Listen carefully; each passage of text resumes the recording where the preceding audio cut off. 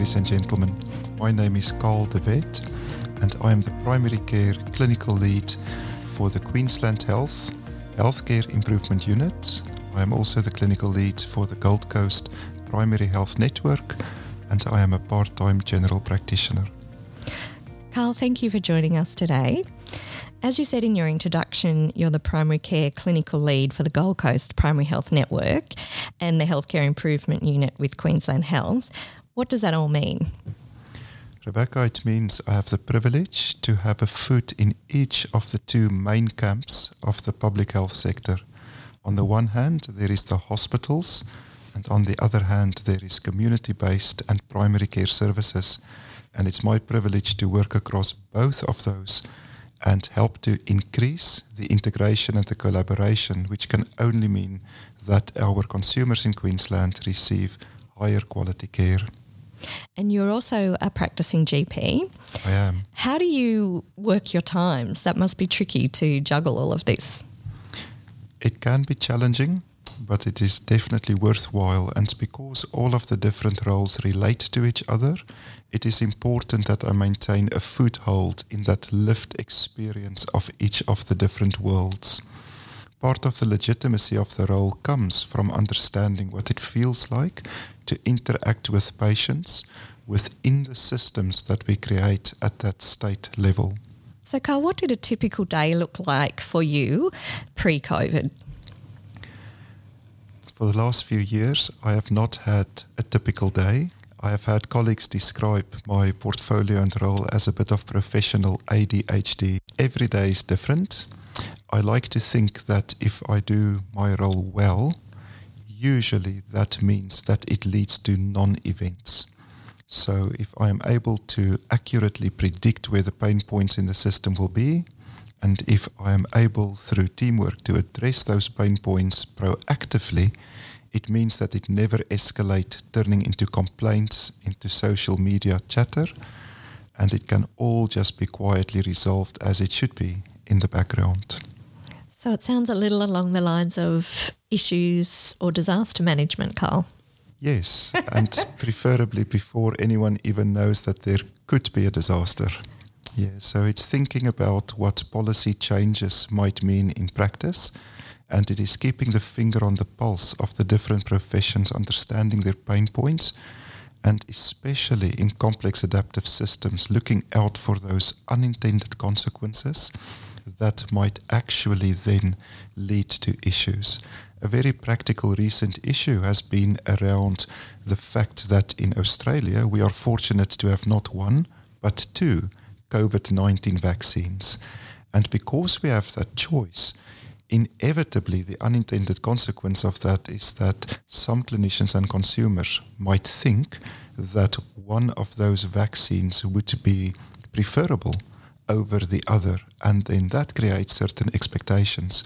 And really trying to understand some of what those perceptions might be ahead of time, and then taking steps to make sure that, if possible, we can address those perceptions before they then lead to unfortunate practical issues in real life, for example, an increase in vaccine hesitancy. That's really interesting, Carl. It's not at all what I envisaged your role to be. It's definitely about that. As with most healthcare workers, there is the bit of the work that is known and that others can see. And I like to think of that as work as done.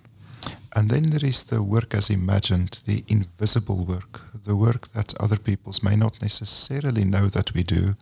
So my background in patient safety made me very aware of the importance of mitigation, of the informal, the hidden, of the invisible work that everyone does and that systems have to do to stay resilient. And a large part of what my role is about the invisible work and about making sure that complex adaptive systems are nudged just sufficiently to make sure that over time that we continue to progress towards that beautiful vision, which for me is sustainable excellence in healthcare. Carl, COVID-19 reached our shores in early 2020. How have you been involved in the response? Rebecca, the truthful answer is quite reluctantly. When COVID hit our shores, I was just flying back with my family from Heron Island. And initially, like many people, I must admit that I had no idea just how far-reaching the implications would be. But it became apparent within the first few weeks that we were up against a much more challenging problem than at first it might have seemed. So when my line manager, the executive director of HIU, Mr. Michael Zanko, approached me and asked me if I would be willing to step into that primary care liaison and lead role between SHEC, which is the State Healthcare Emergency Coordination Centre, and the Queensland primary care sector, I realised that that was an important role, and it meant that I temporarily had to put a pause on some of the projects I was involved in, and we all had to adapt. And we had to be flexible, and we had to learn very quickly. And that first week in March in SHEC was key for us because it allowed within that 1 week for us to create statewide health pathways for the assessment and management of COVID. It also helped us to bring together organically those important stakeholders across a wide group of primary care organizations that had previously never met. And I'm proud to say that we continue to meet at least weekly, if not more often, including this morning at 7:30. And this group has been instrumental in its liaison with SHEC to make sure that we create for primary care and other clinicians a standard and a gold standard repository of information, because this pandemic has been characterized by data overload, by a proliferation of so-called experts, and it is important that our clinicians and consumers have a trusted source where they can get information, and we have been attempting to provide that for them through updates, which we circulate by email, through online resources, in person, through webinars. And while it is true that we can always do more, I believe that it has played at least a small part in ensuring Queensland's successful management of this pandemic, while there has been other states and also other countries that unfortunately have not fared quite as well. And Carl, we've talked about you also continuing to work as a GP in Logan. Has that direct patient contact been helpful for you during COVID? It is incredibly helpful. Last week I personally experienced the effect whenever PPE, personal protective equipment levels, are changed. While it is so important that we do that, the real-life implication for consumers and clinicians when you're consulting to increase your PPE has real-life implications, from silly things like learning how to manage your glasses when they fog up, through learning how to don and doff your PPE, making sure that PPE logistical chains are maintained, understanding the fears and concerns of individual patients. This is essential information as we then grapple, often on the same day, with the statewide challenges of how we reconcile the needs of individuals with the policies and procedures at a statewide level. And Carl, you mentioned before about the vaccine and it's being rolled out as we speak. What's the role of primary care in that? Primary care has an essential role. Vaccinating our population has been core business for primary care for many, many years now and will continue to do so.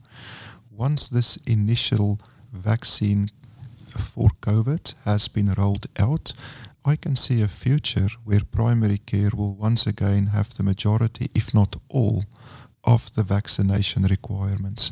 In the short term, we know that more than 50% of general practices have put their hands up. So across Australia, more than 4,700 practices are participating in the COVID-19 vaccination program.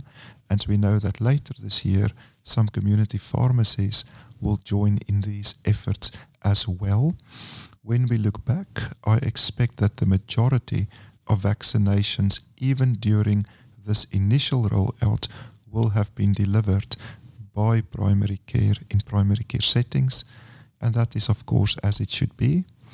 And that's also reflected in the COVID-19 management of the pandemic, where the majority of COVID testing actually occurred in the community and through private pathology providers. And Carl, the Clinical Senate, which you've become a member of the executive in the last 12 months, we've held a number of meetings about healthcare integration and what actions can be taken to support integrated care across primary care and secondary care. Has COVID helped at all with this drive for improved integration? Absolutely. COVID has shown us that if there is an issue that equally affects all of us, that it is common to find common ground, and that once you have common ground and you sprinkle liberal doses of respectful collaboration, it is possible to meet just about any need or demand, and that it is possible to do so in record time as well.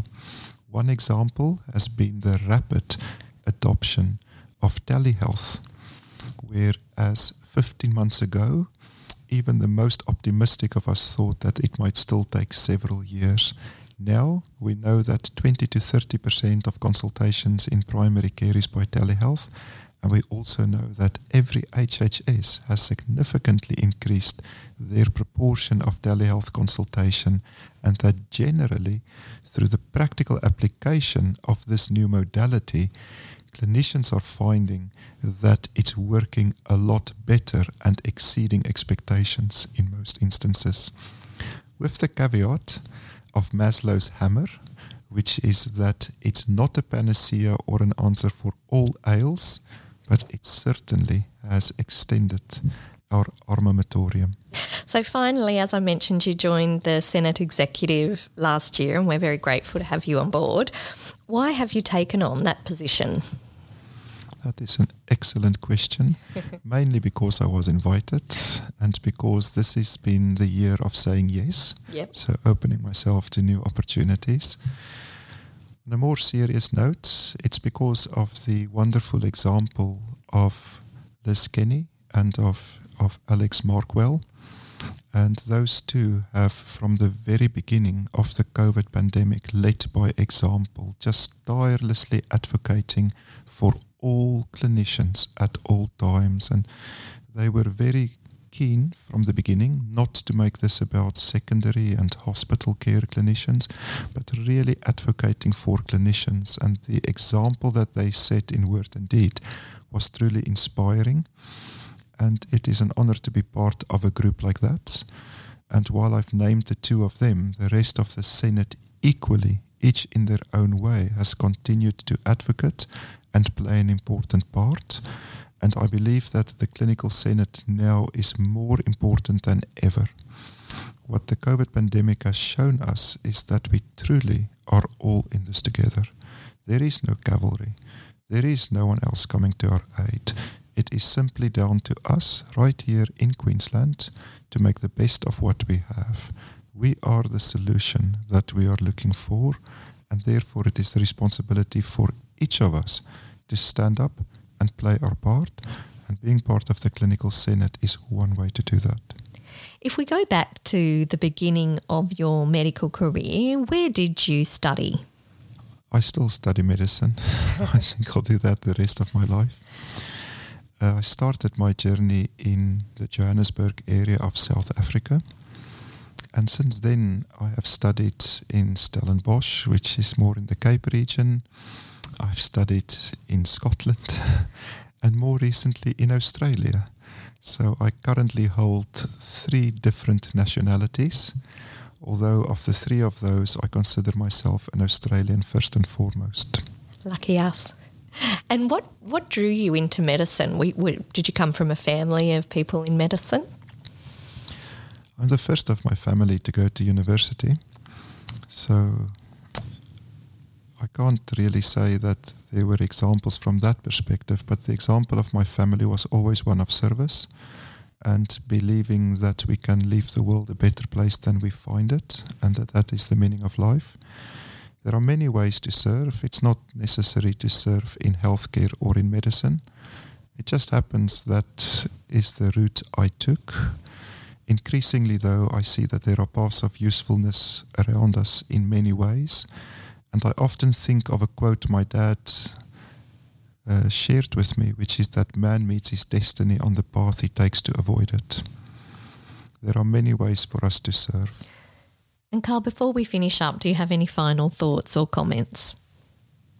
It's unfair to name any more people than I've already done. Increasingly, though, over the last weeks and then months, I've been impressed by the collaboration that has developed and that continues to develop. I think that the most important challenge we now face is complacency. This is not yet over, and without active and ongoing investment and purpose and work, the gains that we have made during the pandemic will definitely be eroded. And it will be very sad to think that we have not fully capitalized on the opportunities that has arisen. And it is important for us as we progress to keep one principle close to heart, and for me that is the principle of respect. Everyone in the system, in every part where I work and encounter, usually try to do the best that they possibly can. And when it seems as if though some parts are not functioning the way they should, there are almost always system-wide factors outside their control. And that's why we have that saying in improvement science that every system is perfectly designed to give its results. A little bit of respect for the people working in those systems goes a very long way towards helping to build collaboration and help to further improve our system. Well, Carl, it's been wonderful talking with you. Thank you for taking the time. Thank you.